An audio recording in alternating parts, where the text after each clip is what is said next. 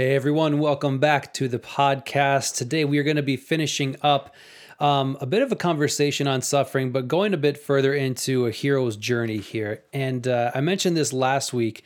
We're going to be finishing up some thoughts on Job as well. And so if you haven't listened to the last few episodes, you might want to go back and catch up on those because there's a lot of concepts and a lot of things that we'll be talking about here that we've been building on. So whether it comes to suffering or some things that you probably haven't known about the life of Job before. We covered a lot of that last time. So again, you might want to catch up on those episodes before this one. But if you're just one of those people that likes to dive into the deep end and then swim back to shore afterwards, feel free to keep listening on. I know we have a lot of new listeners coming in too, and so we want to welcome you guys and let you know we appreciate you listening in. And so we're going to get right into it. This has been a fun journey for us going through a lot of this topic line because we've talked about this for I forgot how many years. This subject matter keeps coming up and interesting in just our culture, in our world, and even in our belief systems, how we have come up with ways to distinguish what God is doing, what's our responsibility, and I'm hoping that we get off of the big chessboard that God is just maneuvering us as pieces and pawns in a big game. And I think that belief system has, like, he's sovereignly just moving the chess pieces. And we mentioned that last week of, yes, he's sovereign, but his word is what's sovereign. And so, as a sovereign ruler, once he puts his word out, he doesn't recall that. So, there's things in place, there's laws of nature, there's physics, all of those things are part of his sovereignty. And when we look at it from that perspective, I think a couple of ideas I want to explore in this podcast is to first of all now bring an overview to Job from a hero's journey and seeing that this is the oldest book in the Bible. It's one of the oldest written literatures in history. In fact, it is one of the oldest dramas that has ever been written, that was written more in the form of a story, like you're watching a movie, versus a first person articulating the events taking place. It's really an important book. And as we've kind of gone through this and after studying through it, it really is the picture of transformation, the hero's journey, the deep desire of a person's heart being revealed, and what is the end result of that. And it gives all the dynamics of a world at war, things that are against us, what's happening to us, and depending on where you're at in life, you can extract many different things. But if we can get the bigger overview of what the point of the story is, and we look at it as a hero's journey, it really will. You'll see this type and shadow all throughout the Bible, and it is a very powerful description. I want to add real quick before we move on to it that whole perspective shift of we're removing this idea that we are just pieces on a chessboard that God's moving around, and we're removing that idea from the story of Job as well, because you can't have that perspective and come to a realization of what we've been talking about for a long time, these ideas of identity, strength, courage, and influence, which for those new listeners, those are the four pillars that all of this is built on. And we've talked about that in a lot of podcasts in the past, and you can check them out. But the more that we've looked at the story of Job, the more I've seen those characteristics in him. Those four pillars: identity, strength, courage, and influence, which is a very different thing when you look at him as a hero on a journey with those pillars versus him being a pawn that's moved up here and then moved over here, and he doesn't get to know what or why, and he's just going through pain and suffering because the chess player wants it so and deems it to be so. And that's a very different way of looking at the world, but it's a very different way of looking at the Bible as well. And you had mentioned a quote from Lord of the Rings that kind of ties into that as well, where you can look at everything as if and ask all these questions from the perspective of a pawn on a chessboard, but maybe there's something different to it. Yeah, so this comes from Lord of the Rings, and it's Frodo the Hobbit, and he's talking to Gandalf. And he says to Gandalf, I wish the ring had never come to me. I wish none of this had happened. And then Gandalf responds, "So do all who live to see such times. But that is not for them to decide. All we have to decide is what to do with the time that is given to us. There are other forces at work in this world, Frodo, besides the will of evil." And I think this is a huge picture. And you might say, well, Brian, you just said it, we're not part of a pawn on a big chessboard. Sounds like we are. Actually, if you notice that there's a spiritual realm, there's forces, there's evil, there's good, there's God, there's Lucifer, there's us, there's this world, there's this sin, there's all of these things. And we are plopped down in a time and space in history to deal with that. And we have a purpose and we have a destiny within that. And it has an effect on all those different realms based on our response. And it puts it back to the individual. And I think we see that in the book of Job versus trying to who's to blame, right? Because isn't that what we do when something goes wrong? Who's to blame for this? Yep. And you could say, well, I'm to blame. Okay, that's partially true. You could say God's to blame. Well, you could probably make some theoretical argument that it is. It wouldn't be accurate, but you could say, well, he wouldn't, had he not made me with free will, or if he had not made me, I wouldn't be in this mess. Okay, so you can find blame there. You could find blame on your environment. You could find blame on where you were born. You could find blame on anything to justify your misery. In fact, we live in a world right now that is spending more time finding a reason and a justification to blame someone else for the suffering that we're experiencing. Now, are you saying, Brian, that all of it's my fault? No. In fact, a lot of it has nothing to do with even your actions. It's just the fact that you were born into this fallen world. But finding a way to curse another man or to curse God or to curse another group versus finding out who you are in the middle of it and letting what you've been designed to do to affect that and to rise up. I think that's the bigger picture here. And we could spend a lot of time on scriptures trying to pull that in, but let's just be quiet for a moment and be honest with yourself. In your heart, you know there's something more.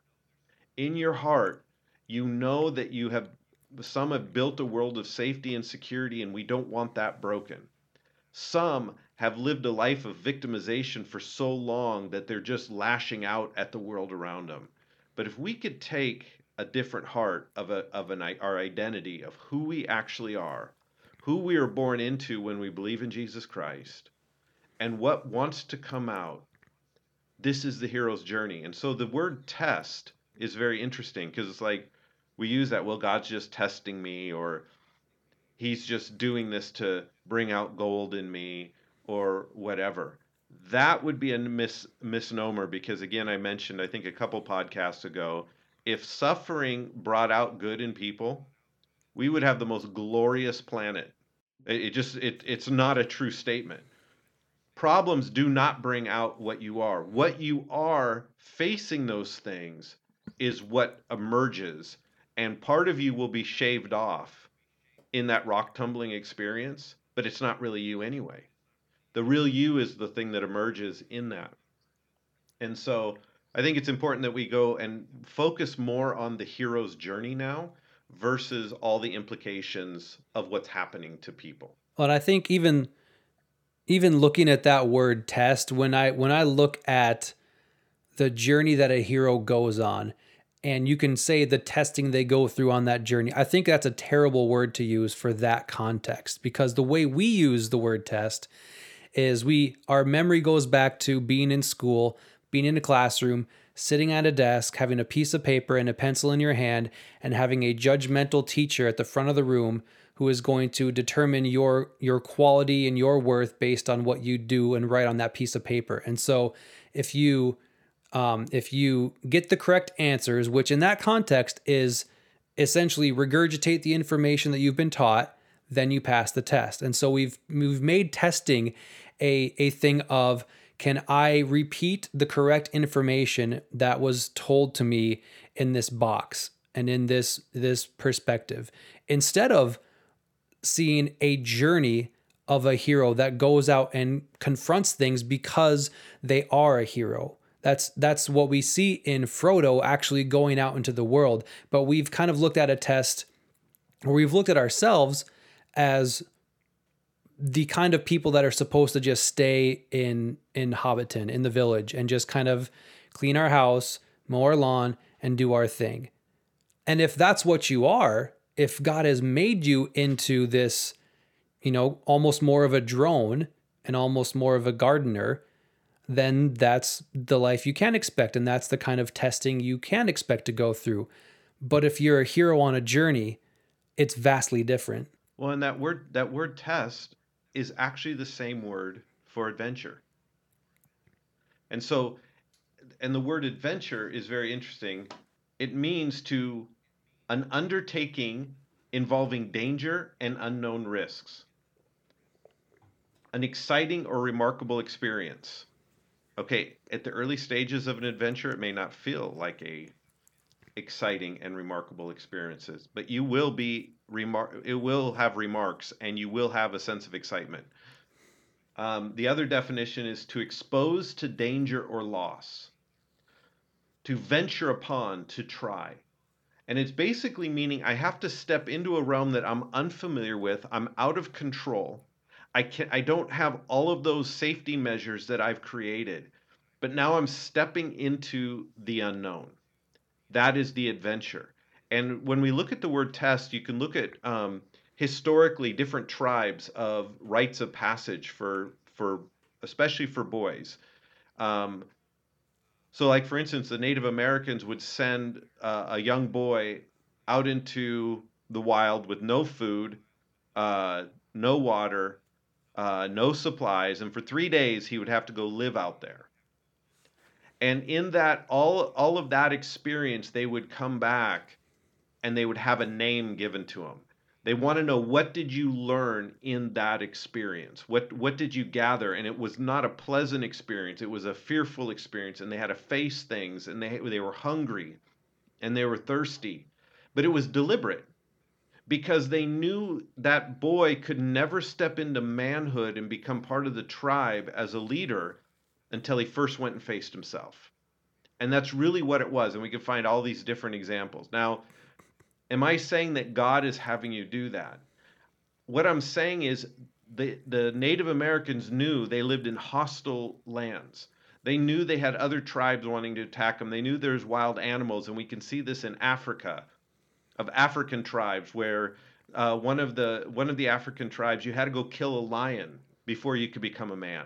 So they would have to go and hunt down as a young boy and kill that lion in order to become a man. It wasn't the simple fact that we want to see how strong you could be, so I'm just going to randomly test you.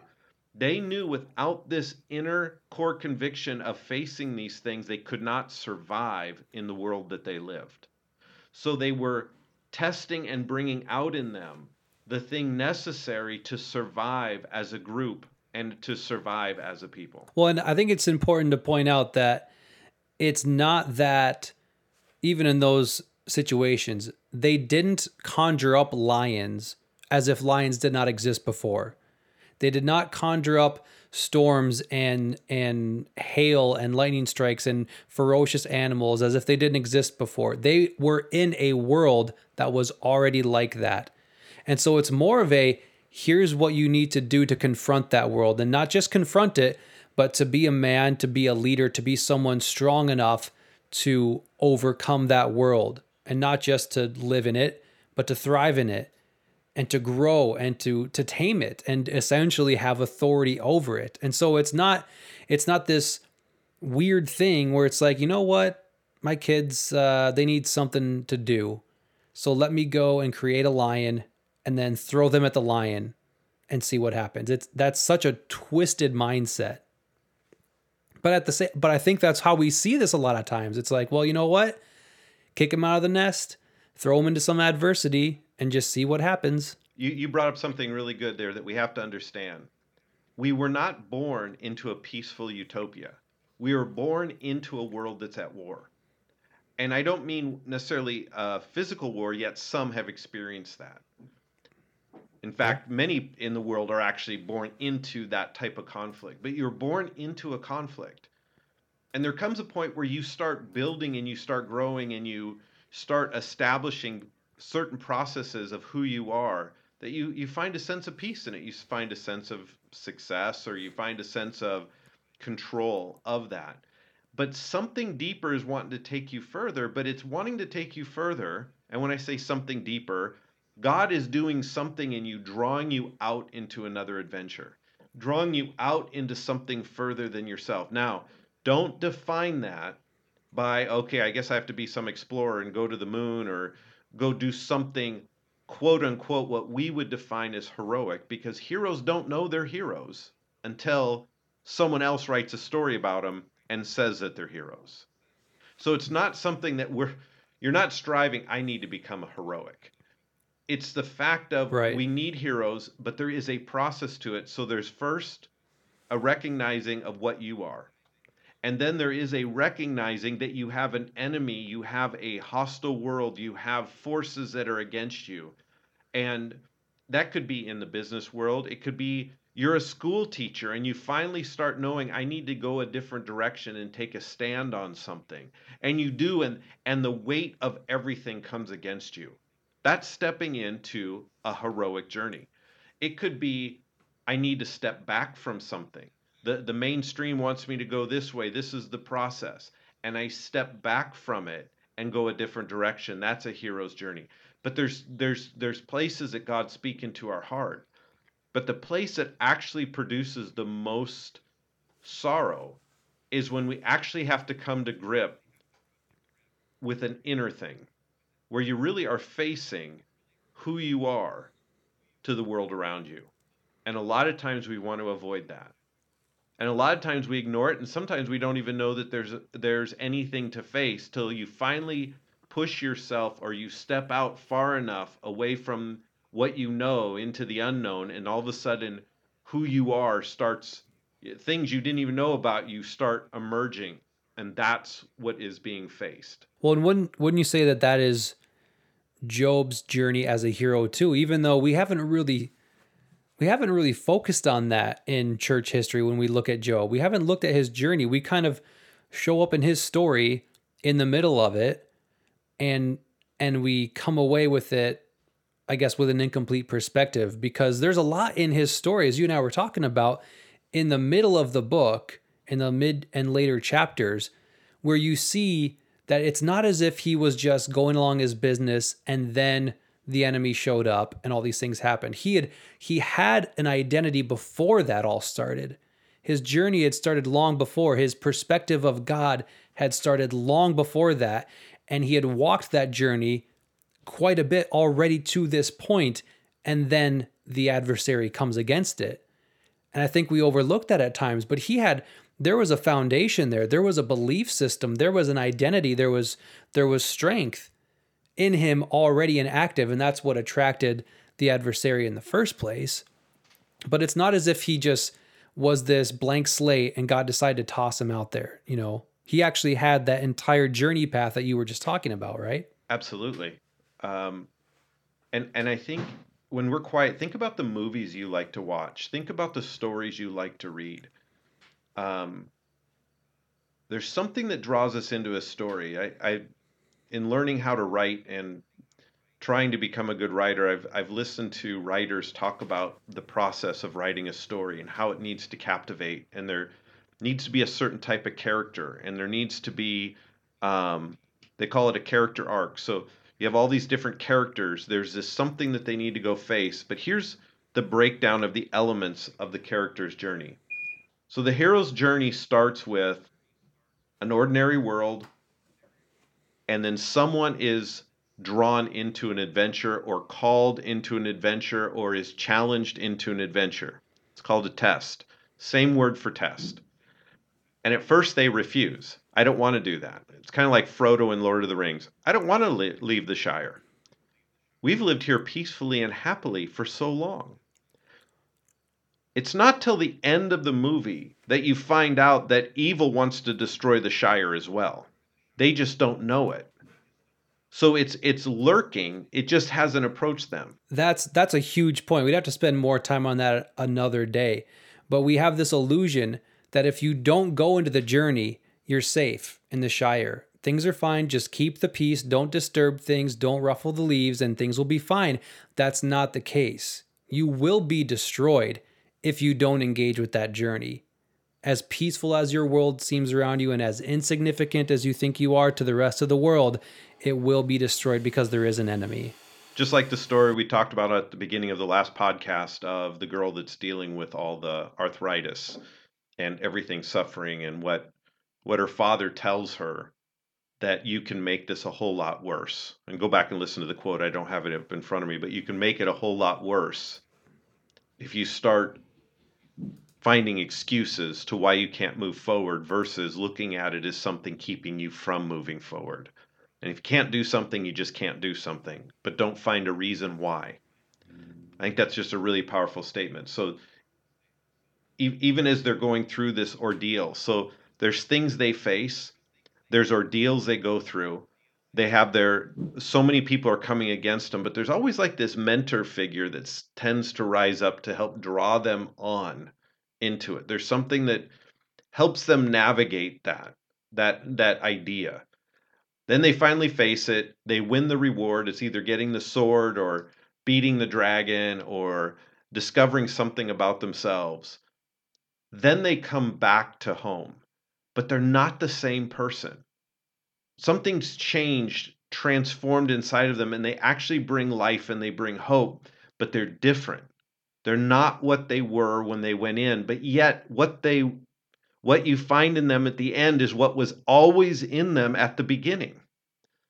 But they just had never let that out. And so this is the picture of the hero's journey, and it has to do with facing something. It has to do with a death to an idea, a death to an old way, and then a resurrection, a transformation of something new. And that is the story. Think about every story that we like. That's involved somewhere in that mix. So let's get into kind of tying Job up and then moving on to some other stories regarding this. So we see in Job chapter 29, he basically lays out everything that he did. He was a righteous man. He went to the city gates and he would sit there. And even the kings and the princes would come for his wisdom. He was a wise man. He pled the cause of the fatherless. He pled the cause of the poor. He pled the cause of the widow. People would be silent when he spoke. Even if they didn't like what he said, it was like dew on their heart. This was the character. He was the righteous man bringing hope. It says that I was the eyes to the blind, I was the feet to the lame, I was the father to the poor. I searched out the case that I did not know. I broke the fangs of the wicked. I plucked the victim from the wicked's teeth. I comforted those who mourned. And he was in awe. It says, I chose the way for them and sat as a chief. So I dwelt as a king in the army. But he was not the king. He was not the chief. He was not the prince. But yet, because of who he was and the character of who he was, everyone came to him for his wisdom. That was Job before anything happened. Putting that story into context, so here's what Job was, this righteous man, doing everything that Scripture says a righteous person would do. God sees him as a righteous man, calls him a righteous man. Satan comes and wants to destroy him. And he said he only serves you and does these things because you give him things. So all this event takes place. And Job makes his comment, for months. If you were to remember, months ago, I was sitting in the gate. Now no one will even look at me, talk to me, see me. They look at me as a worm. They look at me as a scourge. There's no comfort. They condemn me. They do all of this. Ponder that. Months, not years, not a lifetime, months. But what happened when he went to that gate? And what happened when he started living that out? His adventure began. He stepped into something that no one else was doing. He stepped into something that was available to everybody else, but no one was stepping into. And the moment the enemy of his soul could come in and undercut him and wipe him and to lie about him to God himself, that this man's only doing it because you've given him things. Then we see his journey, and he says later on, but he knows the way that I've taken. Job is talking to his friends, and he's talking about God. He knows the way I've taken. In other words, he knows the adventure and the journey I've chosen to take. When he has tested me, or when he has brought me through this adventure, I shall come forth as gold. Because nothing's really changed. See, gold doesn't, you can remove impurities by adding fire to gold, but gold doesn't change its substance. So Job was gold before, he was Job after, but now it's revealed.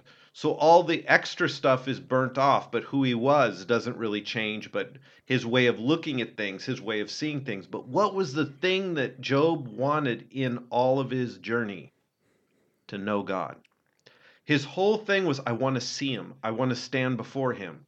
Not in a sense that I'm better than him, and not in a sense of arrogance, in a sense of a true heart that's deep in all of our hearts, because we never know who we really are till we know our Father. He wants to know his maker, not know about him, not know the processes about him. That's what he wants. And in this journey, he feels like the closer he got to knowing God, the farther away it just seems darker and darker and darker. And that's what is being tested. This is what the dragon is doing to Job during this whole process. So that would be the testing phase of the adventure. And that, like you said, is really a critical part of the hero's journey. And to me, it's worth reiterating. I think I mentioned this in the last episode, but how this whole section of it starts. But again, Job's journey had started before this. His desire to know God and have that relationship with him started before all of this, before the events took place. So that was already part of his journey and part of his process, which when I look at that and when I look at the things like that he starts saying, this is like a New Testament believer wanting a relationship with God, understanding that there is a redeemer, that there is redemption, that he even mentions things that point to eternal life. He mentions all these things. So and he's desiring this relationship, and that's the status beforehand. And then an enemy comes in and is jealous of that and wants to defeat this hero. And whether that's bringing them down or warping their relationship with God, whatever it takes. Because as we mentioned last time, when he comes and says, it's the coolest thing to me in this entire story. When the adversary comes to God, God says, have you set your heart on Job? It's not, have you seen this guy over here? And God's not trying to raise up his champion. He knows that the enemy has his heart set on the hero, on destroying that relationship, on bringing that hero down and stopping their journey, stopping the heroics, stopping everything that's going on. Because as you had said, Job was approaching things that no one else was. It's a lonely journey at times too. That's why we see all his friends around him that think they know what's going on, but they have the wrong perspective. They're not engaging in the hero's journey like he is. They're of a different mindset. And because of that, they bring their opinions, they bring their influences, and they bring their way of doing things, which every hero faces. And I mean, you can call them friends, but they're not very friendly during this whole ordeal. But he's going through all of this as the journey. Well, and I think it's interesting. How many times have you received advice from people that have actually don't share the scars of your journey? Oh, right. I mean, I think it's fascinating. One of my favorite authors is John Eldridge, and he said, before I'll listen to someone, this is going to be kind of a misquote, but this is how I read it. Basically, before you speak to me, I want to see your scars. Scars are not wounds. Let me just define that. A wounded person is still bleeding, they're still in pain, they're still hurt. A scarred person is someone that has gone through something, it's healed properly, but there's a remnant of a memory that was there, but it's healed. And so Jesus, I think it's fascinating. The first thing the disciples want to see is his scars. And because the scars show you're the one who went through this. And you're the one who had victory over this. You're the one who completed this journey. And so none of his friends had scars. And it's funny how we get so much counsel from people's theoretical wisdom about how to handle something, but they have a lot of wounds. A lot of people with Mm-hmm. wounds come and advise us. Yeah. Wounded people are not the place you want advice from. You want people that have been healed from their wounds.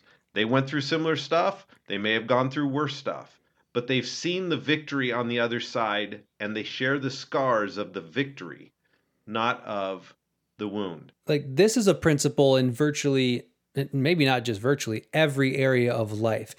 Why would you want to take financial advice from someone who is broke and has been broke their entire life? And yet they're the ones that are most likely to give you financial advice. We have everyone's a Monday morning quarterback, everyone's an armchair quarterback, everyone watching from their screen at home with the 10 different camera angles knows what kind of audible should have been called in the football game. Anyone, if you have an idea to start a business and you tell your friends about it, they're going to give you a ton of advice on what you should do, having never started a business themselves. So that's just kind of a human habit, it seems, where we love observing other people going through great things and then giving our commentary on how it should have been done better. It seems to be it's almost like a condition we have where because we're not as involved in the process, we can give some better advice for some reason. But it just I don't know why that's such a big habit for everyone, it seems, and yet it's such a bad idea to follow that. It kind of ties into this Theodore Roosevelt quote. It says, "It is not the critic who counts, not the man who points out how the strong man stumbles, or where the doer of deeds could have done them better. The credit belongs to the man who's actually in the arena, whose face is marred by dust and sweat and blood, who strives valiantly, who errs, who comes short again and again, because there is no effort without error and shortcoming. But who does actually strive to do the deeds, who knows great enthusiasms, the great devotion, who spends himself in a worthy cause, who at the best knows in the end the triumph of high achievement, and who at the worst, if he fails, at least fails while daring greatly, so that his place shall never be with those cold and timid souls who neither know victory nor defeat."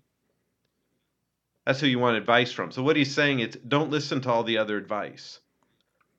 But in this journey, in this dialogue that Job is having, this is what a hero ponders. And again, you don't know you're a hero till someone else tells you you're a hero after you're dead. It's not like, Mm-hmm. okay, I've arrived at hero status. We're not looking for a status.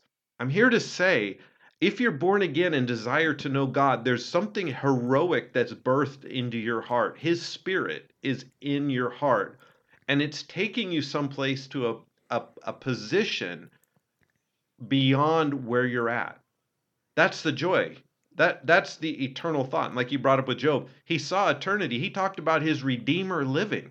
He talked about Yep. being saved from the pit. He already knew that there was something beyond this natural realm, even though he was feeling all of the pain and the angst and the fears and everything and the darkness in this time period of his life, brought upon, motivated by an enemy against him to destroy him. I actually give him a lot of credit too for being able to hold to his integrity when it seems that literally every other voice around him at the time was telling him otherwise.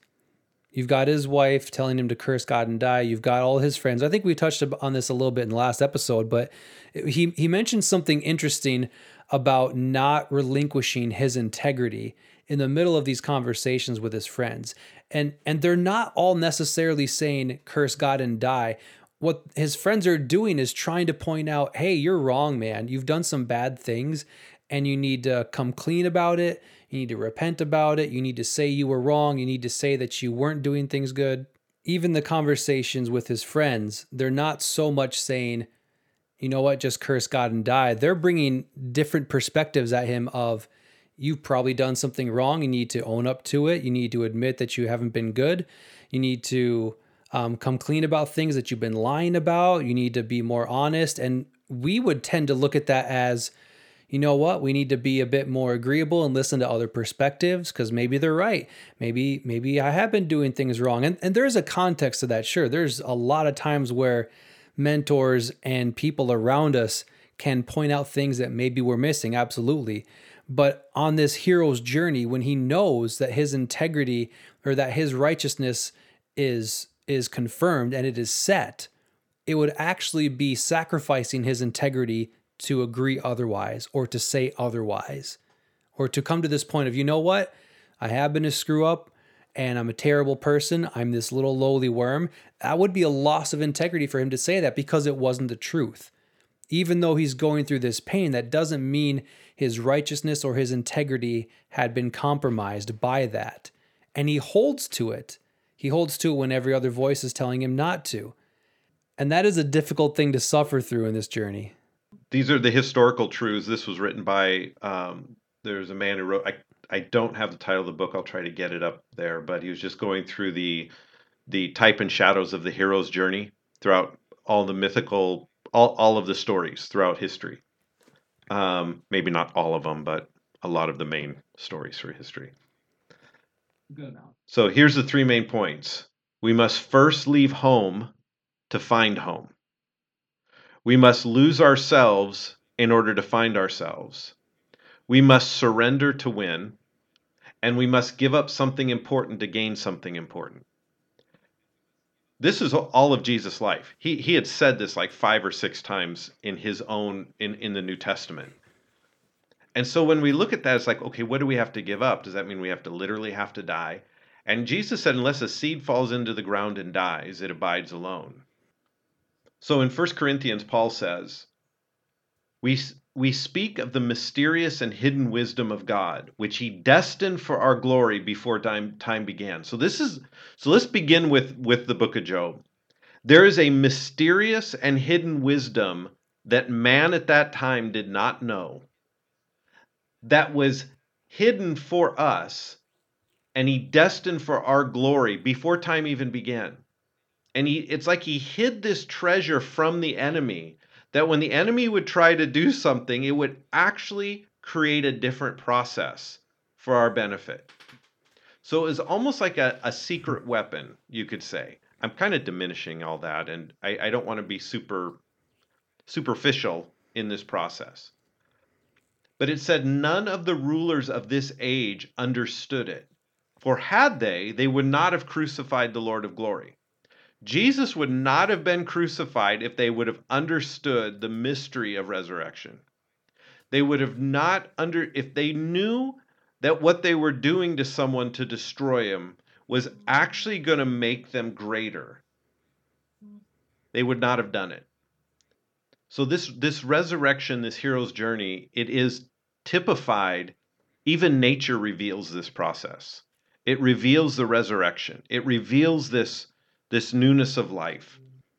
So in 1 Corinthians 15:35 through 36, it says, but someone will ask, how are the dead raised? With what kind of body do they come? And Paul says, you foolish person, what you sow does not come to life unless it dies. So you're probably saying, oh, so I have to physically die and then I'm resurrected. Well, there's an element of that. And so this whole idea that even Jesus said, the hour has come for the Son of Man to be glorified.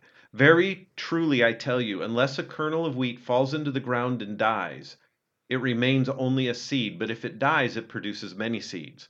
Well, now, we know that in the sense that the seed does not actually die, in the sense that it crumbles, decays, and becomes nothing. In that context of what he's saying, which is a similar picture of this hero's journey, is that it becomes something different. It transforms. And so the best picture of that is this statement was said describing it. So what of the seed? Can you dig up the plant and find its seed down at the bottom with little planty bits growing from the inside? No. it's essentially died to itself. So isn't that part of the hero's journey? You die to yourself, and it ceases to be a seed in order that the plant would live. It can no longer find its identity in the old self, a seed.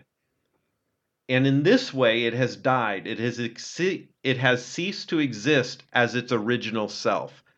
This is what goes on. So everything Job had built, everything Job had done, he had done it with the integrity of his heart, but it was still not in a manner that can affect the kingdom the way who he really was would come out.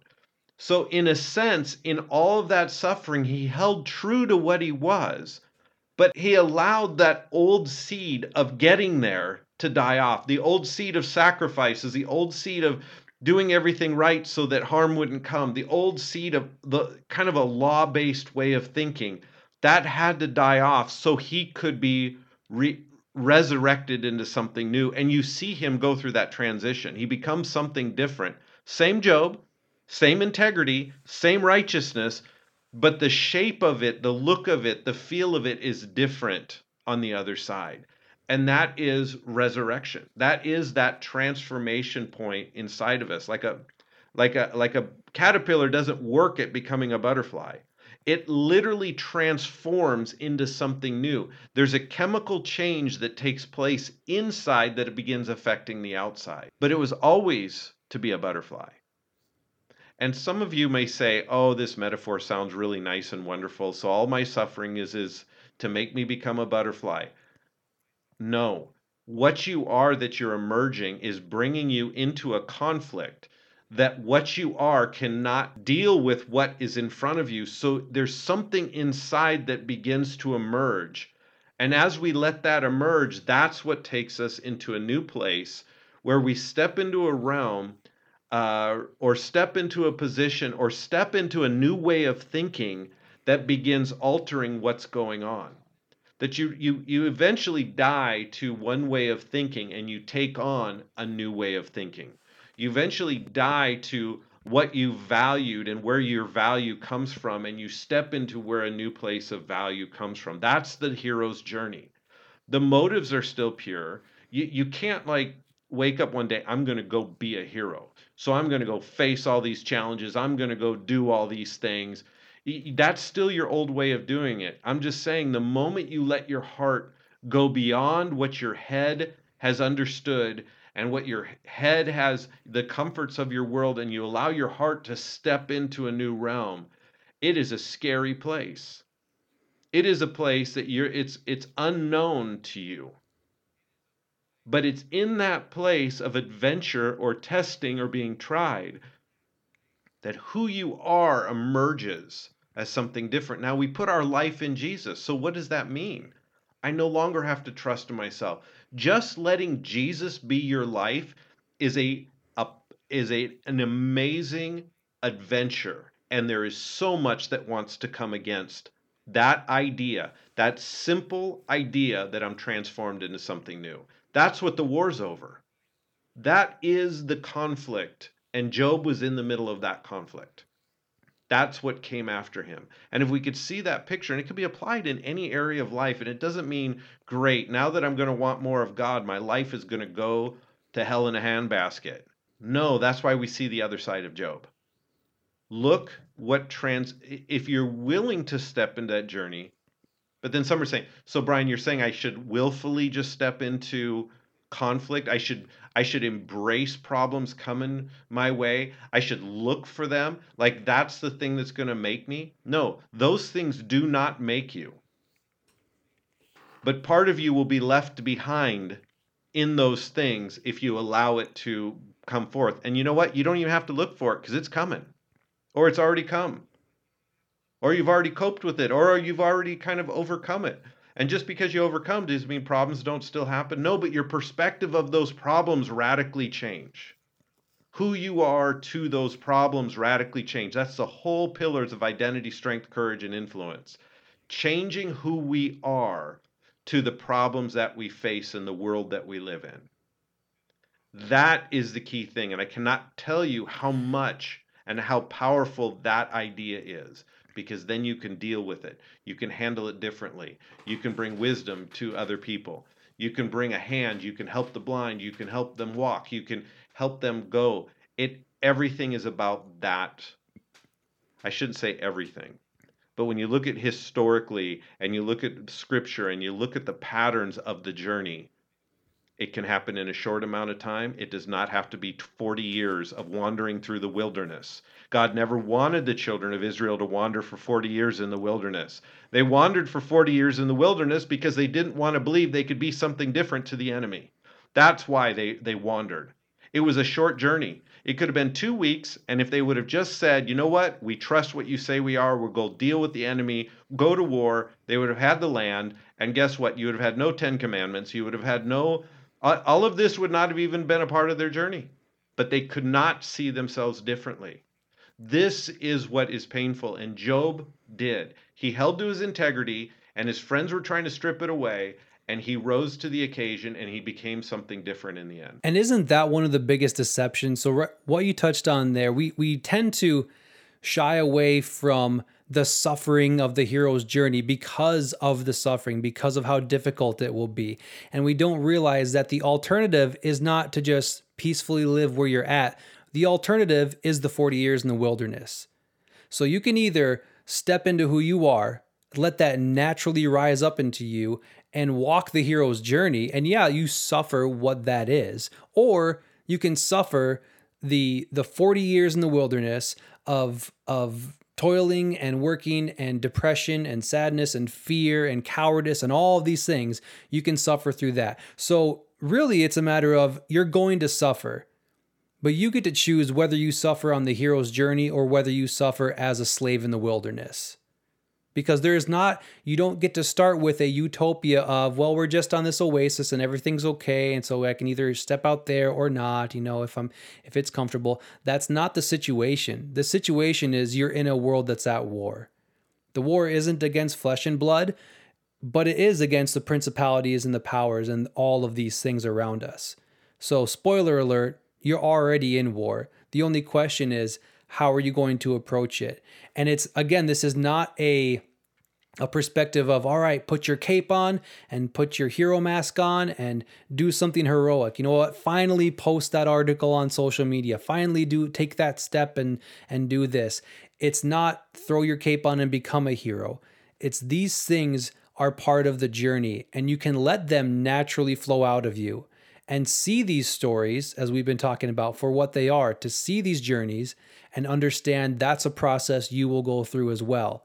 And it's amazing and it's worth it. You hit several great points. And being grace ministers, a lot of times, the moment you bring up a hardship or something you have to face, I could be challenged. Well, Brian, I thought you were a grace guy. I thought God already took care of all this. I thought God already handled all this. He did. Our role is to step into what he's seeing and believing it from the perspective that he believes. That right there is going to go against every old way of thinking that you've ever had. That right there is by definition suffering. There is a cost to believing the way he believes. There is a cost to standing true in, I am righteous because of what Jesus said. And then things go on, and listen to how your friends say, but I'm righteous. You're self-righteous. You need to be humbled. God is humbling you. Think about all of this. This is what Job is in the middle of going through. Remove the loss of all the things. Because Job actually didn't care about all those things. He cared about his family, but he didn't care about all the things. Job's friends spent their time condemning who he was. That is suffering. So the idea that God's grace, it's not by our works, it's not by our effort. He just loves us and he gives us his righteousness. He gives us his grace. He makes us holy inside. He's the one who defines us. He's the one who does those things. But then when you're walking out in life and you're facing things and God's speaking to you, hey, just remember who you are. You're my child. Just remember who you are. You're my child. And everything around is saying, no, it's not true. And there's something wrong with you and someone's to blame. And we need to do all these things. And then you have to stand alone. And he keeps speaking that to you. That is suffering in choosing to believe one way of thought or another. So it doesn't have to even be physical things happening to you. I absolutely believe in healing. I believe in God's provision. I've watched it happen so many times. You can never take that away from me.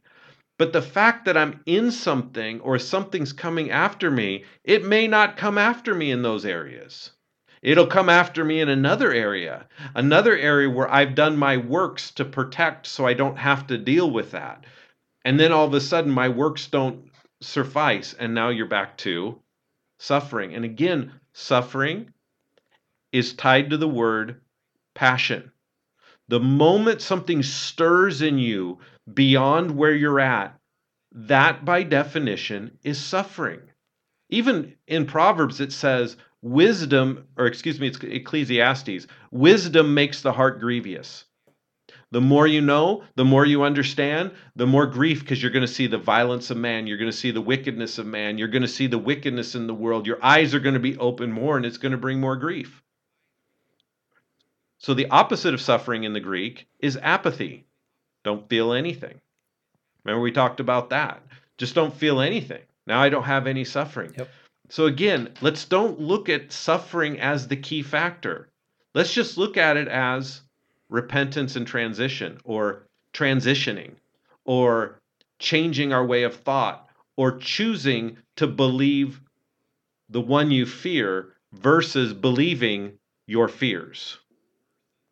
It is just a change. That is the suffering, and then allowing that to work its way in you and walking that thing out. And your end, consider the perseverance of Job, as James says, at his end. Not his beginning, not his middle, but his end. That's the hero's journey. I would add one more thing too. The voices you're going to hear are also going to sound like this at times. And I think this one is pretty applicable for us today is, well, if you really were, then this would have happened. And Job sees this with his friends as well. Like, well, Job, if you really were righteous, then this wouldn't have happened to you, or this would be happening to you. And it's real easy to get caught in trying to defend a position when those things come up. Trying to defend ourselves, trying to defend our spirituality, our identity, and all those things. But you don't need to defend yourself on that, because you're not the one that made you who you are in the first place. And at the end of the day, it's easy to become bitter at those people too and start seeing them as your enemies, especially when you're in those arguments. But at the end of it, I think we've touched on this before, but God is pretty upset at Job's friends at the end of this whole story. But he doesn't say, I'm going to kill them, and Job, you pick up a sword and go slaughter them. There's actually mercy for them in the end too. And I think that's something to keep in mind, is in the journey, it's very easy to get sidetracked in missing, for one, who the enemy is and where to direct that passion. And we don't want to direct it at people, because people aren't even the people that are misguided, that are saying the wrong things, that are throwing the wrong stones and all those things. Those people are not the problem. They're not the enemy. And if you can hold off on attacking them, then at the end you can actually be part of the redemption process to bring them some peace and some grace. Absolutely. Just like Job, he became the advocate for his friends. And I think that's just we talked about that in the last podcast of how powerful that was. But I think in this journey, I just want to, maybe we just close out. This might be a little bit of reading, but I want you to hear Paul's heart. I want you to hear him as a father speaking to you, as a mentor in this journey, and wherever you're at in the journey. And again, there's some people who just live free because they've understood a lot of these truths. They've transitioned. Their scars are healed up and they're beautiful. And they don't look at themselves as heroes, but they are heroes. And they handle things differently. They're not moved by the rejection of man. They're not moved by the problem. When they see the problem, they just face it, address it, and they keep moving forward like the Apostle Paul. I've experienced all these things. Yet the one thing he pursued is to know him, to know him, to know him. Like that's what he wanted. It's what Job wanted. And he finally got to meet him. And when he met him face to face, it changed who he was. This is really what our heart's desire is, for the child to come back to the Father, that we could see the face of our Father so we can know who we are and know how he thinks of us and know what he believes in us. That is what the enemy is after. He does not want you to see and experience who you really are. That's why through multiple of his friends, a spirit comes to Job's friends, one of his friends, and then he starts saying, if God doesn't even consider his servants, and he looks at the angels with error, and then he looks at man, you're just the basic scum of the earth, you're nothing. Like, think about this whole, I'm going to strip you down to nothing. Now, man without God is, in a sense, in their fallen state, is nothing. But yet he was valuable enough that God would really willing to ransom himself to redeem him. So the enemy's the one always trying to make you lower. You are incomplete without him. You can never know him without Jesus. But once you do and you take that, he brings you into that place to know him. But I'm going to close with this. The most famous misquoted writing of Paul. And I want you to hear it as a father speaking to their son or daughter getting ready to launch into this world and facing things that they didn't know they would have to face, almost like Rocky speaking to his son. If you know what you're worth, then go out and get what you're worth, but you got to be willing to take the hits and not point a finger and blame this person and that person. Cowards do that, and that's not you. So I want you to hear this as Paul speaking to us, as a father figure.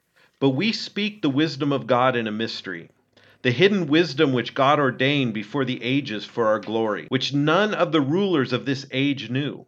For had they known, they would not have crucified the Lord of glory. But as it is written, eye has not seen, nor ear heard, nor entered into the heart of man with the things which God has prepared for those who love him. But God has revealed them to us through his Spirit, for the Spirit searches all things, yes, the deep things of God.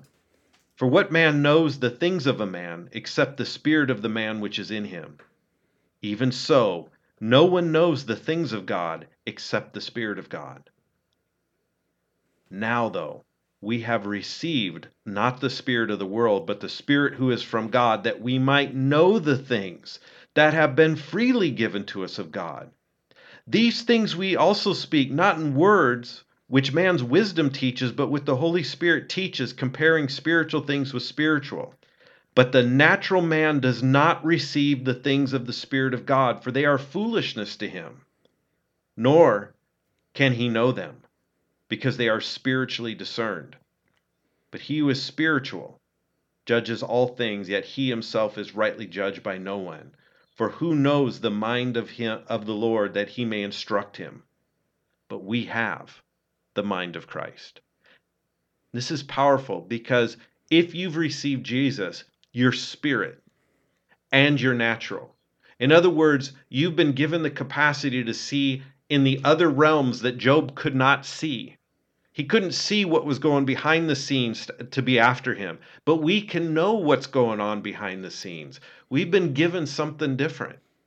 And I say all this, that in this journey, our main focal point should be of knowing him. Because every hero in the Bible and every hero throughout life, it had an experience, an epiphany, a moment where they experienced what they were pursuing.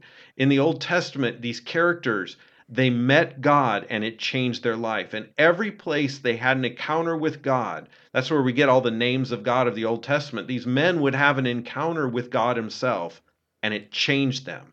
It opened them. God is not hiding himself from us. Our foolishness of the wisdom of the world is what's hiding us from him. But he's not hiding. And so when we get that, when we can understand that in the hero's journey, embrace the one idea, I want to know him. And you will find yourself coming out, not transformed that you were one thing, you were one person and now you're a different person. You're the same person, but who you are has a metamorphosis effect into what you really are, that your identity and everything is transformed into that. And no, the enemy does not want you to have that, because the moment you have that, you become a threat to his kingdom. And the moment you're a threat, things get unleashed against you. But when you know what you are, you can now take that in stride and move forward and keep being everything that you are. And the end of Job was so much better than the beginning. That's the reward, but it's not even the ambition. It's just the byproduct. That's why it says, seek first the kingdom of God and his righteousness, which is what Paul's talking about. All these other things are added unto you. You don't have to be like them and search after that. Go after this, and don't worry, I got your back over here. And that's the hero's journey. There it is. Well, that's going to do it for this episode, guys. I hope that listening to this stuff has helped lift you up in your identity, your strength, your courage, and your influence. That's the whole point of this. So there's no condemnation in this. There's no conviction that you're wrong in this. And so if any of that is coming across, then just know that's the enemy trying to mess with you and keep you out of the journey. So we're going to wrap it up for now. We'll be back again next week with another episode. We appreciate you guys listening in and tuning in. Until next time, be strong and stay in the fight.